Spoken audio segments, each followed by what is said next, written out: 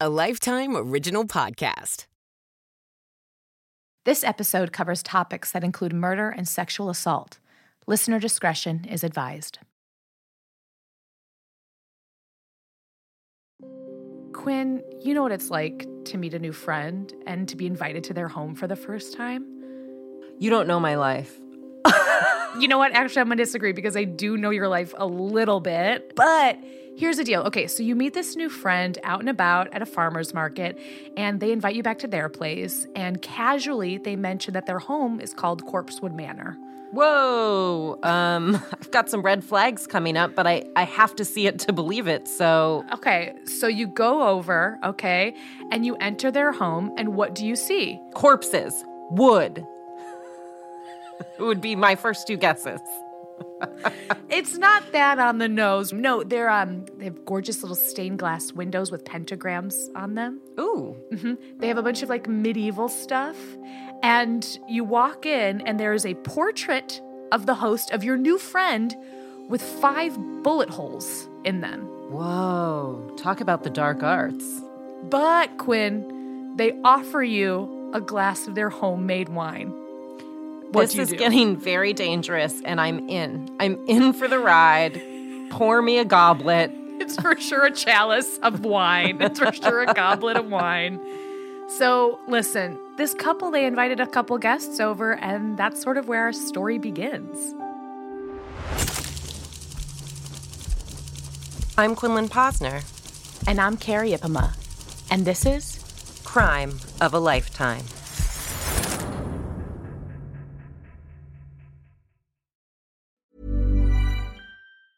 Planning for your next trip? Elevate your travel style with Quince. Quince has all the jet-setting essentials you'll want for your next getaway, like European linen, premium luggage options, buttery soft Italian leather bags, and so much more. And is all priced at 50 to 80% less than similar brands. Plus, Quince only works with factories that use safe and ethical manufacturing practices. Pack your bags with high-quality essentials you'll be wearing for vacations to come with Quince. Go to quince.com/pack for free shipping and 365-day returns.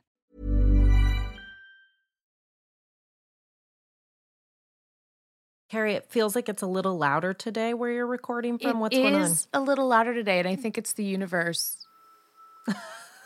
It's the universe saying, don't tell the story because it's so creepy. No.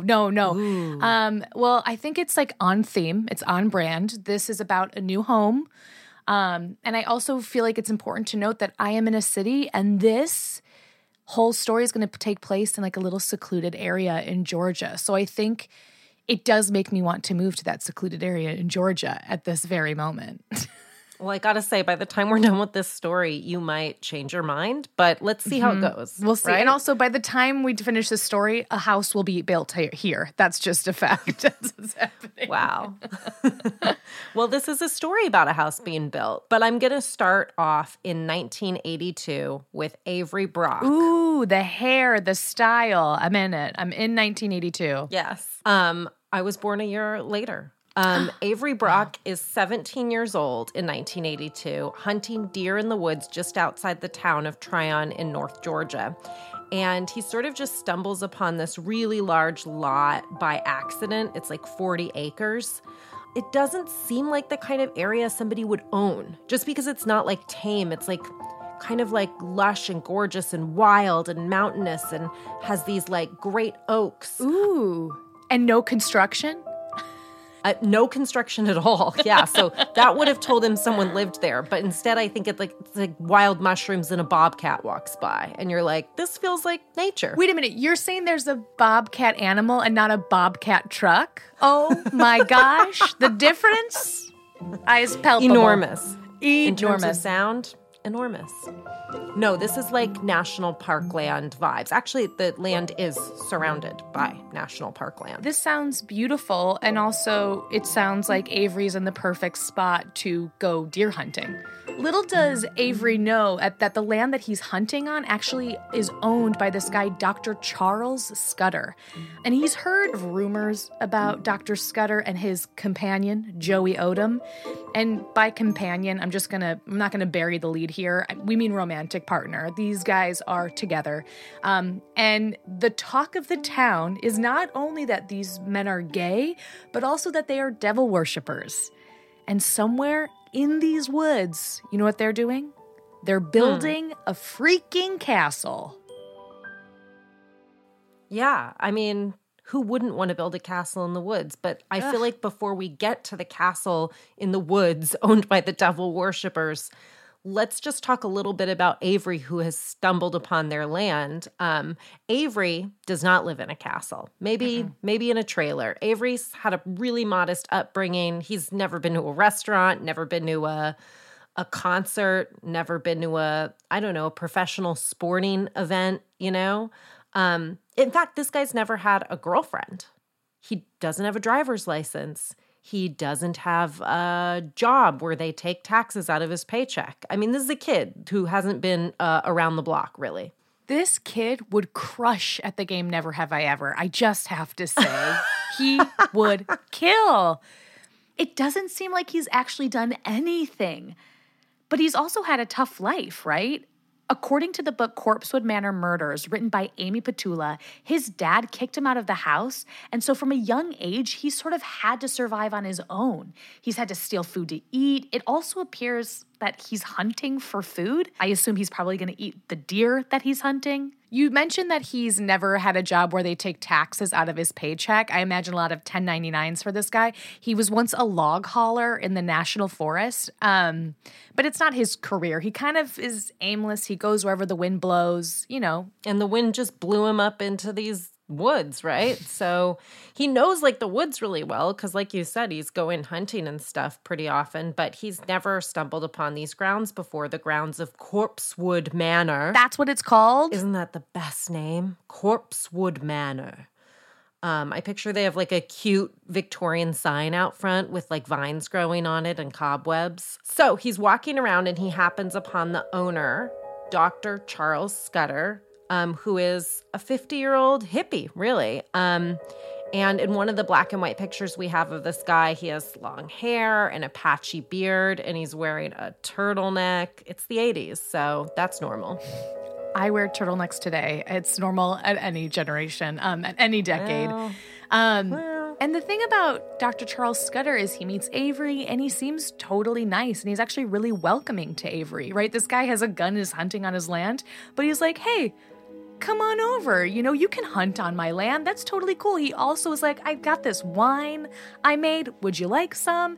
And Avery, being the 17-year-old deer hunting, aimless wanderer, is like, free wine? Sure, let's go. But this is not just any wine. Like you said, he made it. This is Scudder wine. I hope it has a really cute label on it that says Corpsewood Manor, Scudder wine. Quinn, you think they're bottling this? No, this is like in a 2-liter in their back and it burns when you drink it. That's for sure what this is. I don't know. I feel like they would stand on ceremony at the Corpsewood Manor. I feel like they might make labels. It's a nice place and they like crafts. We all know devil worshippers love crafting. And the wine is sort of like an infamous thing around these parts. Like the townsfolk are like, yeah, these guys, they make their own wine, sure. Because this couple that lives at Corpsewood Manor, they've sort of made a reputation for themselves, right? They throw a lot of parties. Oh, what kind of parties, you might ask? Oh, well, these parties are pretty legendary. Local teenagers around town have actually mentioned that Scudder and Joey are more than willing to share bottles of their homemade wine, which is reportedly incredibly strong. Scudder's really proud of his vintage, if we will call it that. He really is so eager to share it with guests, and he either, presents it in the glass bottle in which it was fermented in, but also in silver goblets, which feels on brand at Corpsewood Manor. Yeah, if somebody offered me a goblet, you better believe I'd be like, I'm taking it. There's also rumors that Scudder has a bunch of drugs that he gives out. I don't love that habit. I'm going to level with you. Not a fan. I don't. Yeah. Mm-hmm. It's cool uncle vibes, okay? It's cool uncle, and he's offering LSD, which, somebody offered me the goblet. I'm going to say yes. The LSD, that's a little too rich for my blood. I'm good with just the goblet full of bathtub wine myself, but I think the teenagers probably love it. Well, yeah, and, Joey and Charles Scudder are just, really great hosts, and they host evening events, evening parties, but they're also responsible, it appears, because they actually would offer a bright pink guest room to anyone who has been overserved and cannot get home safely. Sleeping over in an all-pink bedroom inside Corpsewood Manor, owned by gay devil worshippers, it cannot get better. Who ferment their wine and give out LSD? Where are we? I'm so confused right now.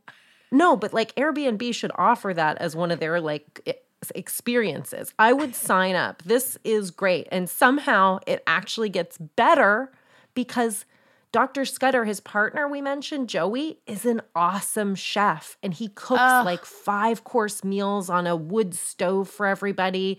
And it's one of those locally sourced situations where they're we raised the chicken out front and we picked all the vegetables that we harvested from the garden and the herbs. And then they light all these candles and play music because Scudder plays the harp. I mean, this just couldn't get it.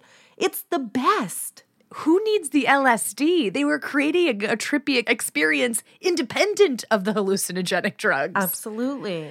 This sounds actually kind of nice to me. Am I wrong to say a 5-course delicious meal in a silver goblet of fermented wine? I mean, incredible. But depending on who you ask, Corpsewood Manor is either a fantasy land or a den of Satan.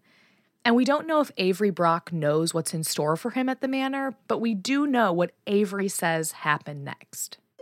So Dr. Scudder and Joey Odom host Avery the way they would anybody. They're really generous with their wine, with their drugs, with their harp serenades. And we cannot confirm if Avery partook in any of those drugs. We know he drank some of that wine, and we know that he said it was a little bit too strong for him.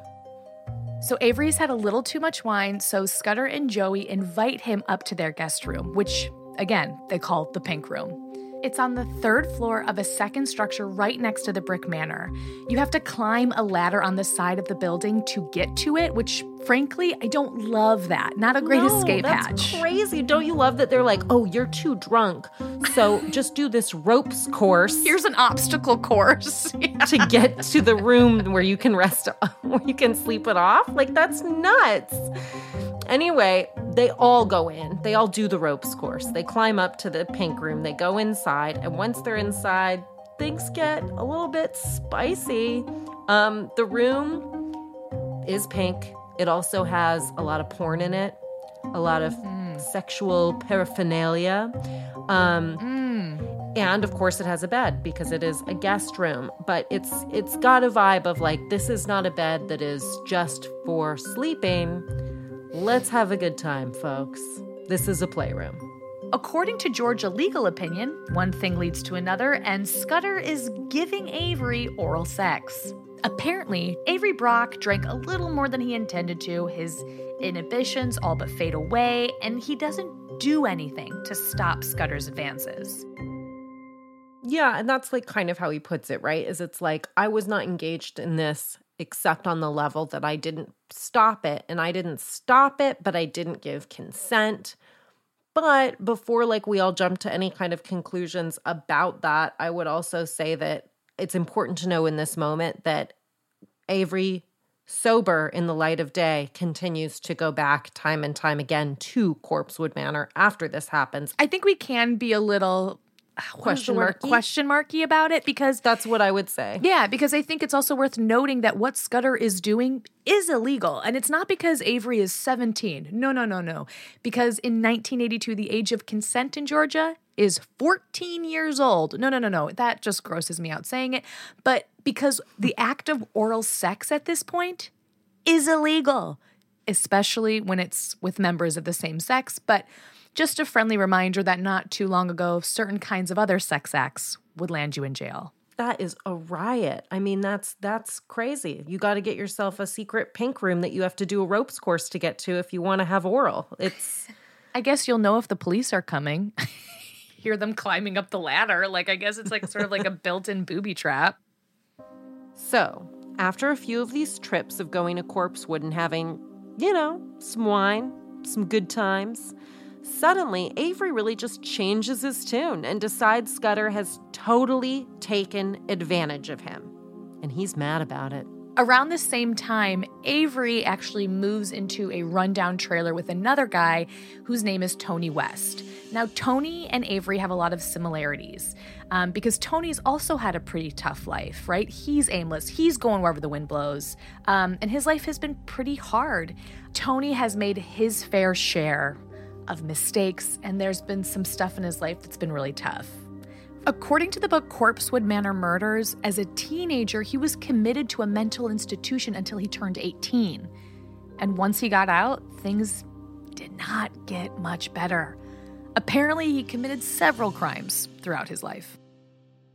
This just sounds like a recipe for disaster. Like, to be raised during those formative years and you're in an institution, it would be really, really hard to escape problems later on, I'd imagine. And so I think that he and Avery really bond, right? Because they've kind of both experienced very different hardships, but they've both had a hard upbringing. And both of them have like the absent dad syndrome thing, right? Because for Tony's part, his dad actually died in a railroad accident when he was 10. And that was really tragic and hard for him, and it messed him up. And according to Amy Petula's book, Avery got kicked out of the house by his dad, so he's probably got some anger stuff towards him. But it's the no dads club, really. And right. Tony, feeling for Avery kind of and seeing the similarities there, he sort of takes him under his wing. But not everybody sees this as like a sweet movie about these two young men and their bonding experiences, right? Right. Avery's niece actually says of the whole thing, it's like, oh yeah, he took him under his wing, and it was the wing of a bat out of hell. So Avery is living with this guy, and he tells him about Scudder and Joey, the gay devil worshippers on the mountain. And he tells him how Scudder would give them wine for free. And we know we said it earlier, this is a teen magnet. Free wine? You want teens to hang out with you? Free wine's going to do it. So Tony's like, let's go. So when they get there, Scudder brings them both up this time to the pink room. Wine is drunk. Scudder makes advances, but Tony's not into it. I don't think he participates, right? Is that right? He doesn't, yeah. Yeah, no, he doesn't. And he's like, do your thing. Yeah, Tony doesn't participate, right? He's not into the whole homosexuality thing. He's like, not for me, and he pieces out. He climbs down the ladder, and he gets out of there. And later, Avery and Tony get back to their trailer, and they're talking about these guys, these devil worshippers on the mountain. And they're like, God, it's crazy. It's like they have this like castle. They have all these, this wine, these parties. Do you think they're like super duper rich? They must be. Who else could live in a castle? And neither one of them has actually even been inside the main house. But they're like, I bet there's tons of crazy treasures to be had inside. According to Amy Petula's book, they begin to plot a plan. They think, what if we robbed Scudder and Joey Odom? It would be easy. The manor is really isolated. Nobody would hear them scream, and they talk, and Avery gets more resentful about what Scudder had done to him. Avery has like very complicated feelings, I think, towards Scudder. Totally. And he's like, in this moment, he's like, yeah, maybe that would resolve them for me. Let me rob this guy. Yeah. He deserves to have some sort of consequence. We can't really know what exactly Avery's feelings are about Scudder, but we know that after Tony and Avery go to Corpsewood Manor, they start having conversations. And remember, they also both don't have dads. So there's complicated feelings toward older men, for sure. And they're saying, let's get this guy. You know what? We deserve his stuff. We deserve to live better than we do. Let's go get ours.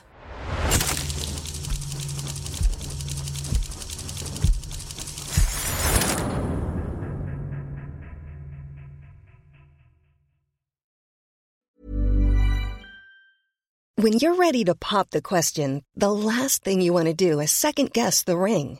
At BlueNile.com, you can design a one-of-a-kind ring with the ease and convenience of shopping online. Choose your diamond and setting. When you find the one, you'll get it delivered right to your door. Go to BlueNile.com and use promo code LISTEN to get $50 off your purchase of $500 or more. That's code LISTEN at BlueNile.com for $50 off your purchase.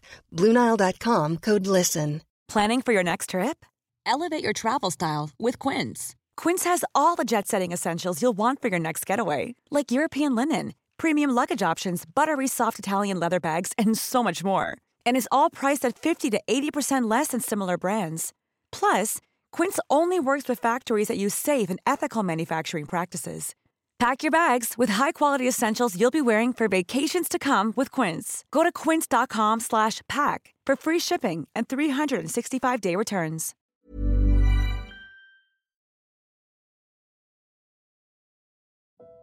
What Avery and Tony don't know as they're planning to rob these rich, gay, mansion-owning devil worshippers is that don't judge a book by its cover. Not everything is as it seems, because the reality is that Scudder and Joey Odom are anything but rich.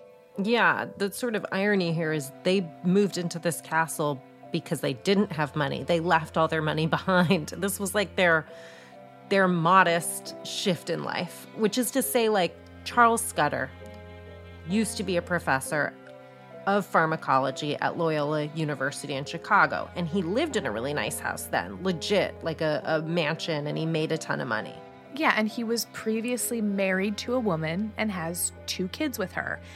And Joey was actually his housekeeper, and he was their cook, the family's cook, for 2 decades. And once the children grew up and they were out of the house, that's when Joey, he became a little bit more than just a housekeeper. And Dr. Scudder, with this sort of new romance, this kind of identity that he's coming into, he's starting to worry of like, what is the purpose of life, right? It's like he's going to work, he's providing for his family, but he's unfulfilled, and he's worried that if he just continues on this, it's just going to end with a heart attack. Yeah, he needs to flip everything upside down, and I think the first step in flipping it is that he, indulges in this romantic relationship he's obviously probably been thinking about for a long time. And then it's like, wait, what am I doing? And he's turning 50. It's this midlife crisis vibe. And it's like, forget it. So he quits his job at the university, sells this really nice house and all his stuff. And he's like, let's do a simple life, a straightforward, simple life with more beautiful things and less garbagey things. Let's get rid of the gas bills and the electricity bills and a job that is just to get a paycheck. I want to be unattached. I don't want to owe anybody anything. I want to drive my own existence. So he gets this pension and he buys just a really cheap big plot of land, this bobcat mushroom-laden mountainous land in Georgia. There's something kind of optimistic about it to me, right? It's like, yeah, he and his new partner, he's allowing to sort of like live life with happiness and with purpose. And so he and Joey, they travel from Chicago down to Georgia to see these 40 acres of land that he's purchased. And it is the dead of winter, and a blizzard has just blown through. And so they get there and they don't have anything with them. And so they actually have to drink the melted down snow, and they end up sleeping in their car while they wait for the storm to die down. But once it does, they roll up their sleeves and they get to work building their dream home. Yeah, I think it's really romantic, don't you? Too. Well, that story of like them coming down, like there's so much adversity, because at this point, this is in the 70s, right? Mm-hmm. It's like, and they're going to a rural part of Georgia as a gay couple. I can imagine that to feel really challenging. It explains to me, though, how happy they actually were with one another, in the sense that I think that it was a feeling of like, if I have you, I have it all. Like I can do anything as long as it's you and me doing it, and do anything they do, because it is really crazy what they're up against. This is a guy that was like, I'm a pharmacology professor, and now he's digging a water well and building a brick outhouse and a chemical toilet, and they do everything. They dig trenches for their pipes. They lay the foundation for their home.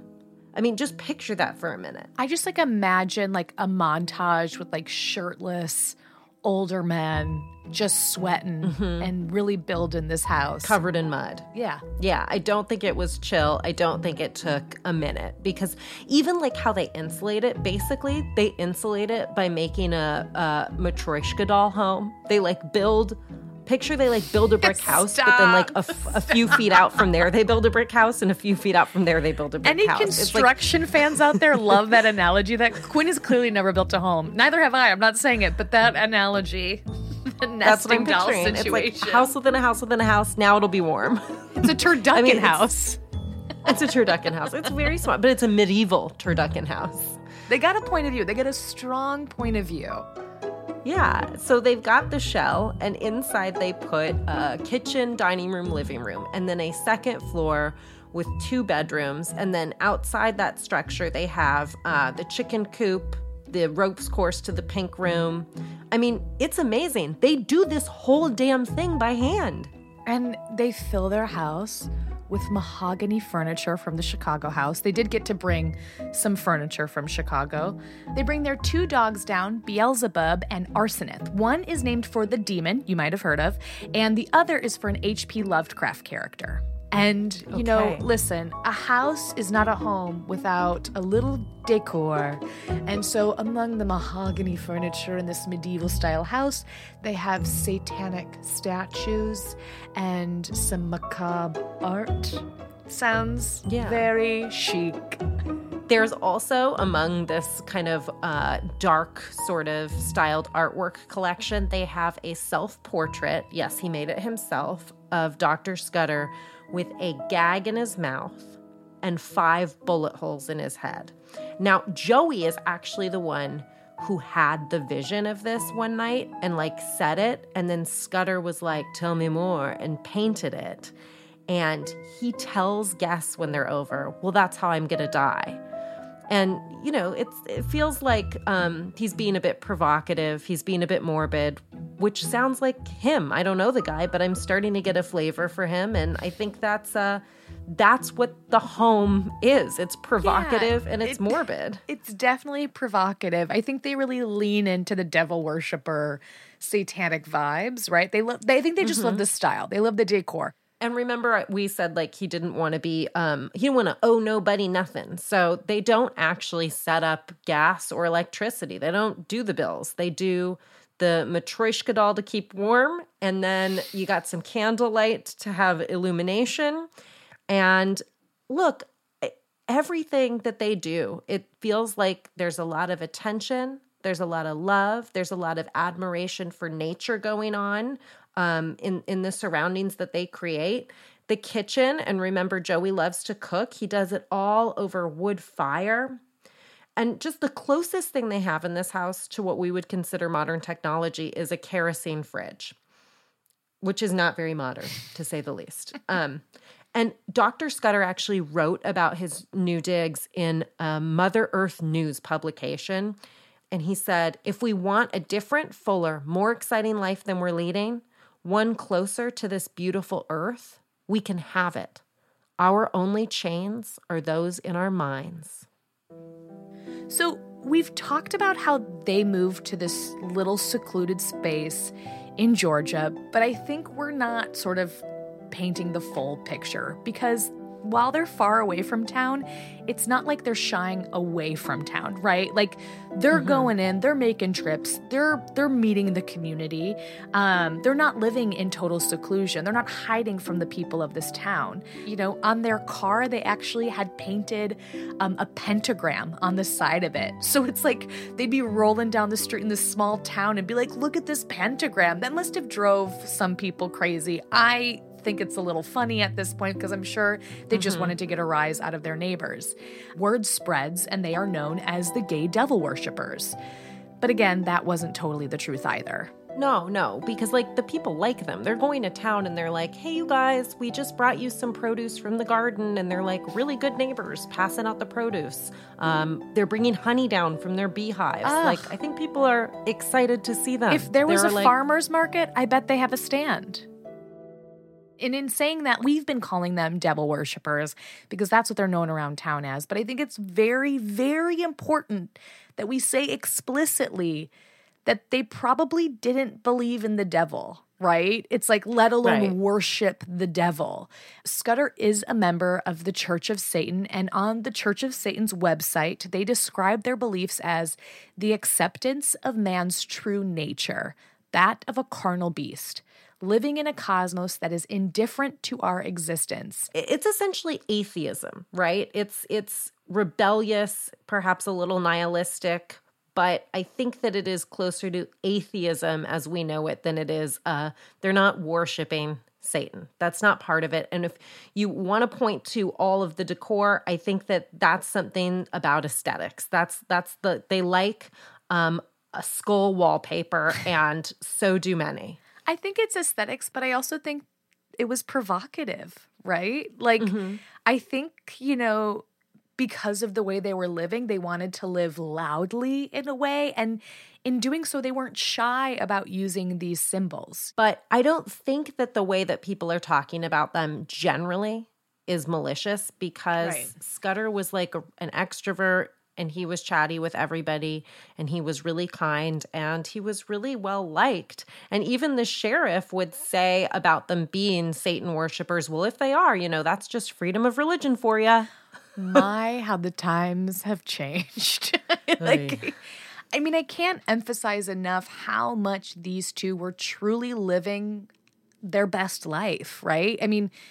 They essentially just went off the grid and built their own little slice of heaven or hell. I don't know how they would say it, but it seems like they had each other, like we said, and that was enough. And not much else, because they're not making money anymore. They're bringing in like $200 a month, about the amount of money that they earned in interest on Scudder's pension. Yeah, but it's all worth it because they're able to live freely. So yeah, they're able to live freely. They're able to live happily, and it's really beautiful. And then you have the contrast of that with Avery Brock and Tony West, who are, it seems like, not happy, certainly not satisfied with their lot in life, and they are about ready to steal whatever they can get their hands on. But again, what they do not know is that the wealth of Corpsewood Manor isn't cash. It's love. They are in for a rude awakening.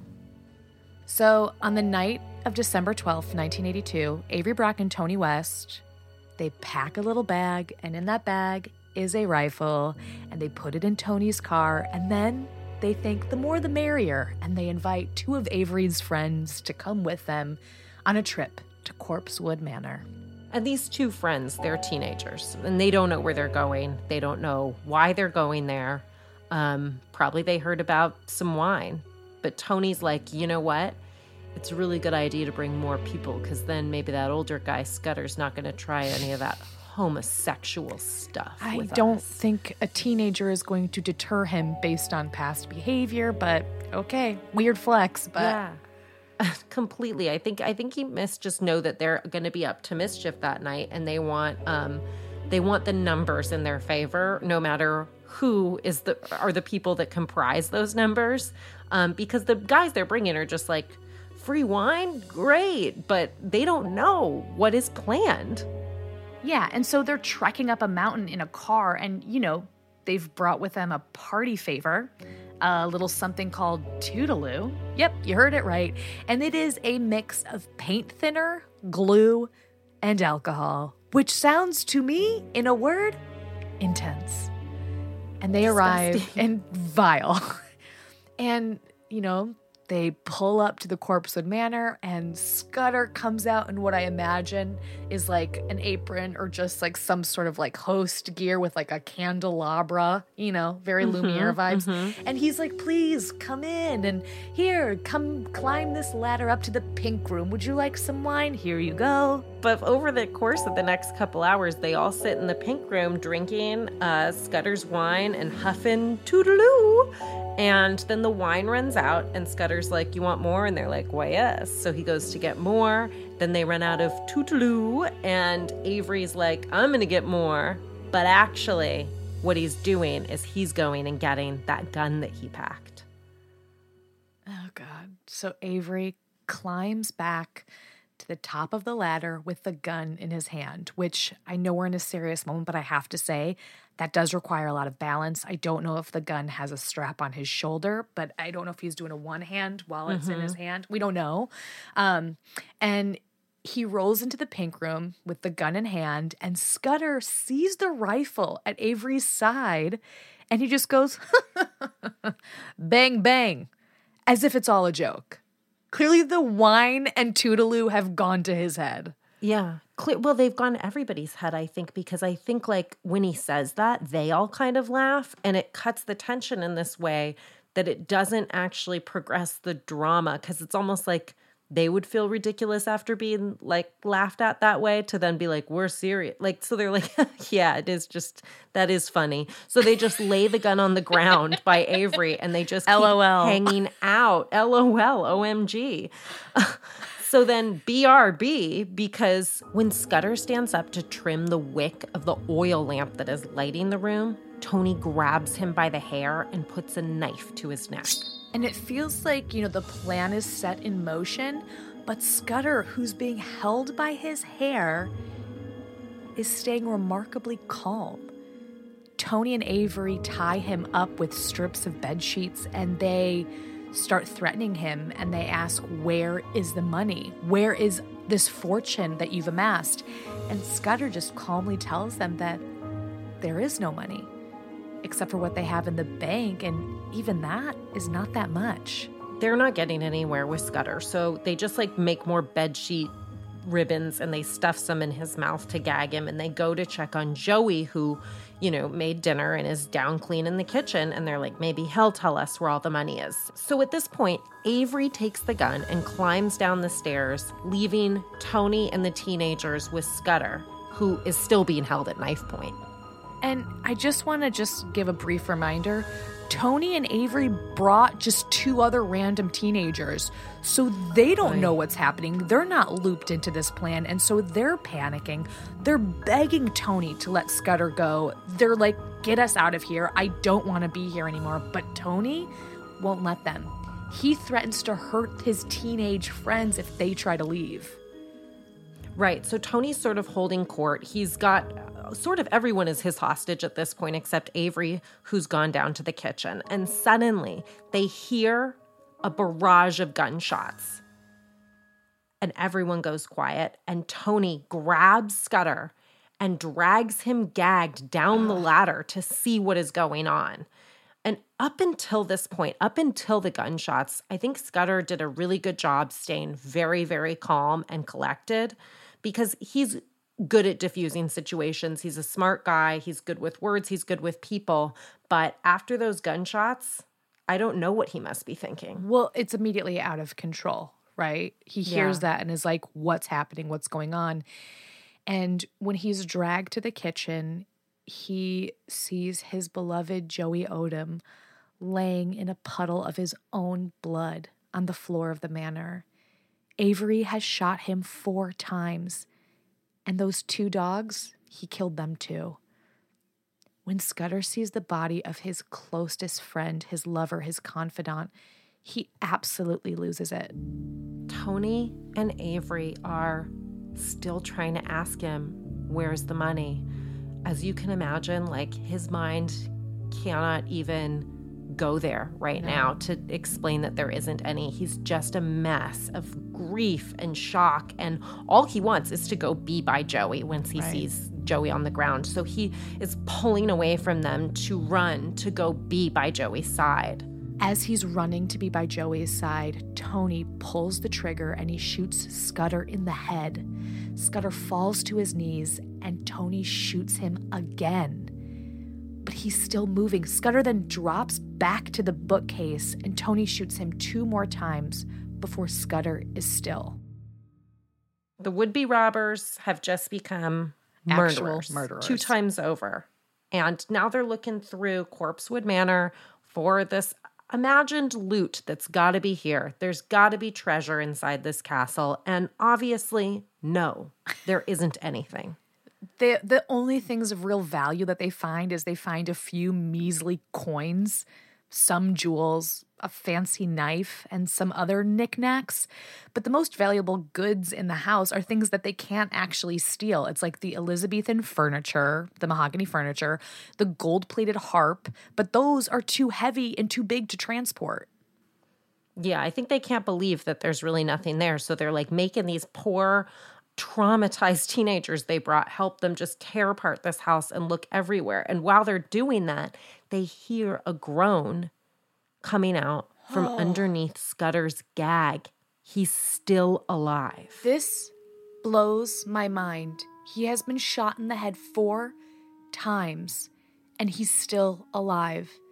Avery looks over and he shoots him one last time in the head, right between the eyes. He brags about it to Tony. Scudder takes 5 shots in the head that night. He is bound and he is gagged. And what is so unbelievably strange and truly unexplainable is that somehow Scudder knew that's how he would die. Joey predicted it. Scudder painted it, and this was years ago. And what's such a strange picture in my mind is Avery and Tony, the murderers, tearing apart this house. They probably passed by that painting over and over again that depicts Scudder and his slumped head with a gag over his mouth and 5 bullet holes in his forehead. They must not even notice. But can you imagine how scared they would be if they noticed that picture? Like, imagine that they're walking by it and they look up at it and you see wild. It's just a absolutely painted wild. picture of what you've just done to someone. It's so crazy. The last thing they steal from Charles Scudder and Joey Odom is the Jeep, the one with the pentagram painted on the side.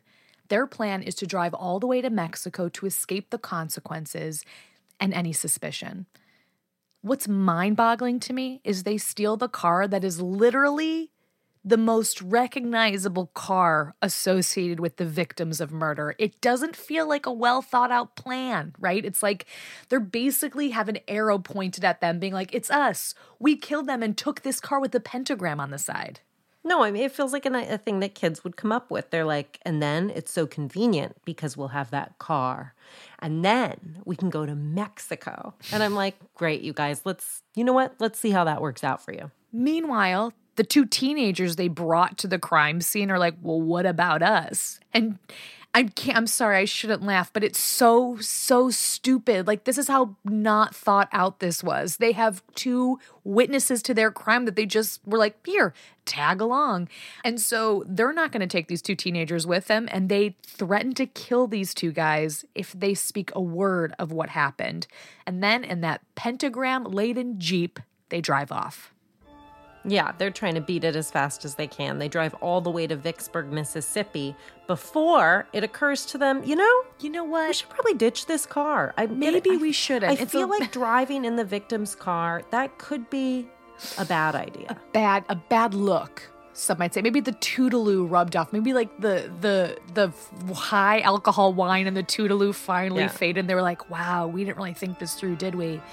But in order to ditch this car, they need to get a new car. And as luck would have it, wouldn't you know, they see this guy sleeping in the car right next to them. So Tony, with his little gun by his side, he pulls it out, he wakes this guy up. Yeah, they don't know it, but the guy they're waking up, the guy that they're holding at gunpoint, is a Navy lieutenant named Kirby Key Phelps. So they force this guy out of the car, handcuff him, and they bring him into the woods. And Tony's like, we'll just handcuff him to a tree. But in order to do that, you have to keep the handcuff on one hand, unhandcuff the other to bring their hands so they're hugging the tree. And in that moment when he's got the one free hand, he goes for him. Yeah, he sees this as his opportunity to escape, to get out of there. And so Phelps, with his one hand free, he tries to punch him, but Tony then takes his gun out and he shoots him 3 times in the head. They leave Lieutenant Phelps' body in the woods, 200 yards from the street. The bodies of Dr. Charles Scudder and Joey Odom aren't found for 5 days. Friends who came to visit the couple discovered the bloody crime scene. And I can't imagine the shock they must have felt when they found their friends killed and the house ransacked. Yeah, but you know who's even more shocked than them is the Georgia police, because when they get to the crime scene at the manor, they're like, whoa, this is really gruesome, but also they have not been guests in the home. So they're contending with the gruesomeness of the crime scene itself. And the backdrop of that being this home that we've sort of explained to you guys is filled with a lot of satanic imagery. And there's homoerotic art and pornographic books, and there's human skulls. You know, some are real, some are candle holders, that kind of thing. Quinn, do you know when the satanic panic was really thriving? I think it was in the 70s, right? Totally. And I think it like really speaks to this time that like fear. And I think it's so interesting that on a community level, like these gay devil worshipers like were kind of beloved by their community. But I think when it comes to like this crime, I think you're seeing sort of like the media cultural sort of like fear manifest. And the first instinct of these police officers on the scene of the crime is to go, hey, this must have been a satanic ritual of sorts. Because if there's even a hint of satanic ritual, they're going to go towards that explanation. I think people love that excuse. And they go as far as to even search the grounds for graves of other victims. Like, really pulling at straws here. And they do find some recently upturned earth, which was a nothing burger. It was probably just some gardening that they were doing. The real victims here are Scudder and Joey, and they just happen to like some weird art. Yeah, but the police now, they just don't. This is a big distraction, I imagine, and they're trying to figure out what happened with these murders. Conveniently, around the time that the bodies are found, they also discover the Pentagram Jeep, which has been abandoned in Louisiana. Because it's so easy to identify.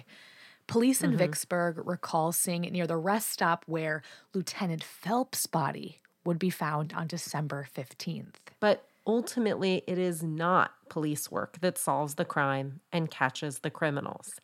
Avery Brock and Tony West would return to Georgia of their own accord.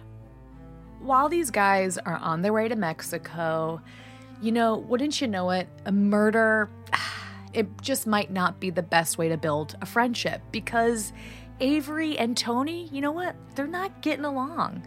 You know, they're probably fighting over who's driving, the radio, all this stuff. And they make it all the way to Texas before Avery is like, you know what? I'm actually not going to go to Mexico with you. But Tony still does. They fight over what they should do next, what their next plan of action should be. You know what he says to him? Toodaloo. Toodaloo. Toodaloo, Avery. And Avery's like, bye. And he hitchhikes his way back to Georgia. He actually, this is crazy. He's got his thumb out. Guess who picks him up? Who? A cop. A cop. I mean, I feel really bad for that guy because, you know, later he probably found out who Avery was and was like, oops. But Avery ends up getting a ride. He gets to Marietta, Georgia, and he hops on a payphone, calls his mommy, and she's like, hey, Avery, there is a warrant for your arrest. And he's like, Tony killed those people, Mom. I didn't kill those people. Could you just come pick me up at this gas station? And then Avery goes to that gas station and tells the attendant at the gas station, Avery, this is an overshare, that he is wanted for murder.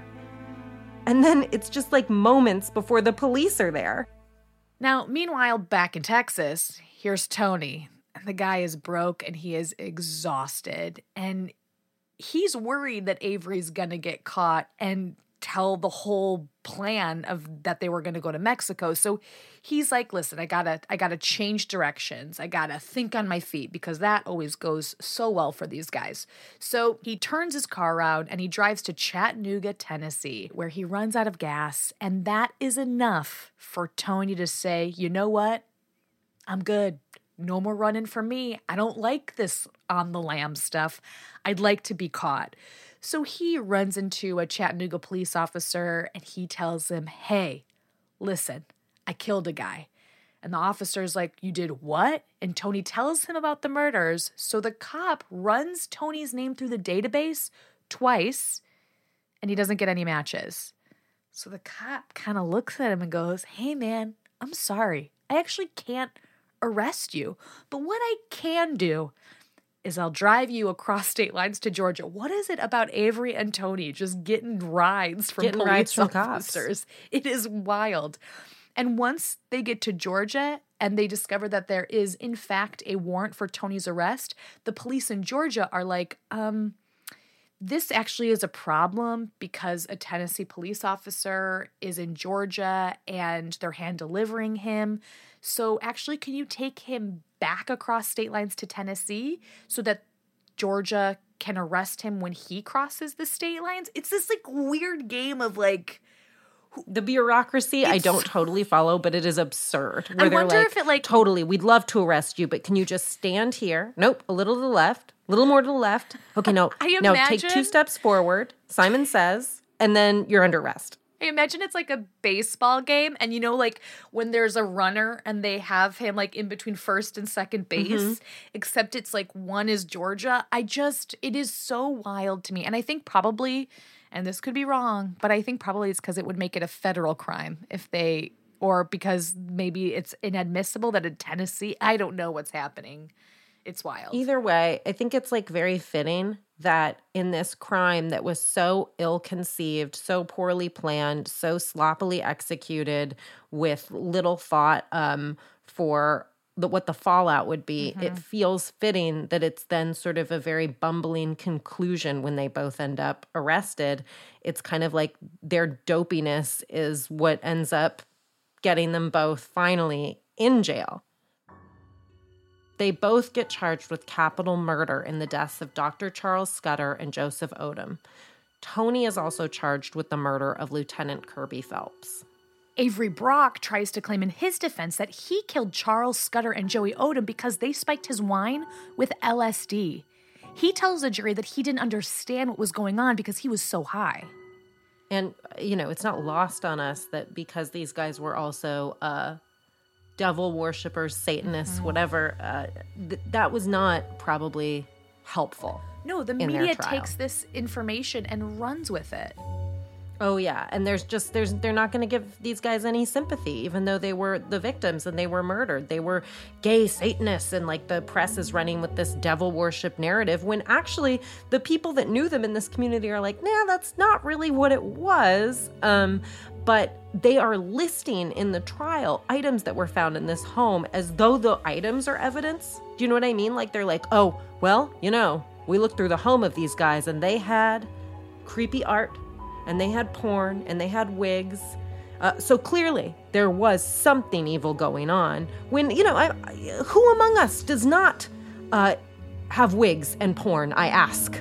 Tell it to us, sis. You tell him, Quinn. It's so insane, too, so because sad. like the premeditation this required, too, is so laughable to me that like you're saying that you were overwhelmed and they spiked your drink when you had a gun in your car. What? It just doesn't make any sense. And it's really heartbreaking that these men who were the real victims were also put on trial at their own murder trial. It just doesn't make any sense. And to make matters even worse is that Avery Brock and Tony West were both self-described Christians. They actually attended Bible study just 2 days before the murder. And it became this sort of like, it's just the irony to me, the irony is not lost on me, right? It's like the media are painting these victims as devil worshipers and these murderers as good Christian boys, when in reality, it's like these boys were not good Christian boys. They murdered 2 people. But ultimately, the 2 men's confessions and witness testimony by the 2 teenagers on the scene prove enough to earn them both convictions. Well, that's probably why in the end, what happens is that Avery Brock gets 3 life sentences for killing Scudder and Odom instead of the death penalty. Tony West is also convicted for the Corpsewood murders as well as the killing of Kirby Phelps and receives the death penalty, which he later appeals. He then pleads guilty in exchange for a life sentence. I feel like I'm just left with such a bad taste in my mouth from all places. It's just ugh. And it does feel like the sentencing, even though it got flipped around later, it feels like it's making a statement that these 2 gay men, their lives were nothing compared to the life of this veteran. Like, Well, that's the one that feels like they just give it more weight. It's so obvious. I would say that in this situation, I would say that the legal system seems to have worked because fortunately they all did get life sentences. And I do think the gay panic defense is not a strong one, especially if you go on to murder another person, right? Like it just doesn't totally compute. It just seems like a silly defense altogether. What I think, to me, what's really heartbreaking is like the court of public opinion. The fact that these victims, these murder victims, were on trial for their life, for their lifestyle when they were the ones murdered. Like it just, and they were these nice guys that were basically like farmers market uncles. And yeah. And I think, listen, I think we did paint a picture in the beginning, according to Avery's testimony, of like what the sexual relationship between Scudder and Avery was early on. And you know, nobody will ever know exactly what happened in that respect, right? Because the only person that can communicate is Avery, who murdered the other person. So I would say take that with a grain of salt, but also, you know, I will say it does leave a bad taste in my mouth that like this was an older man with a 17-year-old boy. So I can't, you know, that I can't. I just like it's all bad. And the younger boy says it was predatory. Yeah, we don't know the answer, but I do think that we all recognize that there could be a million different versions of this story. And that at the end of the day, these people were murdered, and you can call it a gay panic defense, but you ransacked their home looking for valuables. And you planned it in advance and went to their home. If you were panicked, a really good thing to do is to buzz off, is to toodaloo and not go to the place where you feel uncomfortable. Catch more gripping stories pulled straight from the headlines with all new original series and movies on Lifetime, and stream on the Lifetime app or on demand. Check out mylifetime.com to find out what's airing, because it might just be the case we talk about next. We used many sources in our research for today's episode. Among the most useful were the following: an article from Atlanta Magazine entitled The Corpsewood Murders, 40 Years Later by B.T. Hartman, an article in the Chicago Tribune entitled Death Was the Final Visitor to Home of Devil Worshippers by Andy Knott, and the book The Corpsewood Manor Murders in North Georgia by Amy Petula. If you'd like to learn more about this story, we recommend you check out these sources. Crime of a Lifetime is produced by Tanner Robbins. Our associate producers are Hazel May and us, Quinlan Posner. and Carrie Ipama. Our sound designer and editor is Arlen Ginsberg. Our senior producer is John Thrasher. McKamey Lynn is our supervising producer, and Jesse Katz is our executive producer. If you like what you hear on the show, please subscribe, rate, and review Crime of a Lifetime on Apple Podcasts or wherever you get your podcasts. Thanks for listening, and we'll see you next week. Copyright 2023, A&E Television Network, LLC. All rights reserved.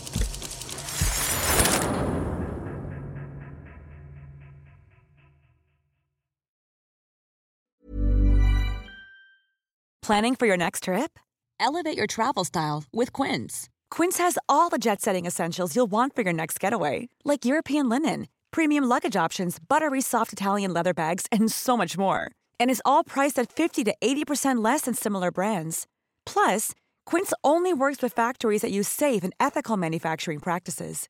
Pack your bags with high-quality essentials you'll be wearing for vacations to come with Quince. Go to quince.com/pack for free shipping and 365-day returns.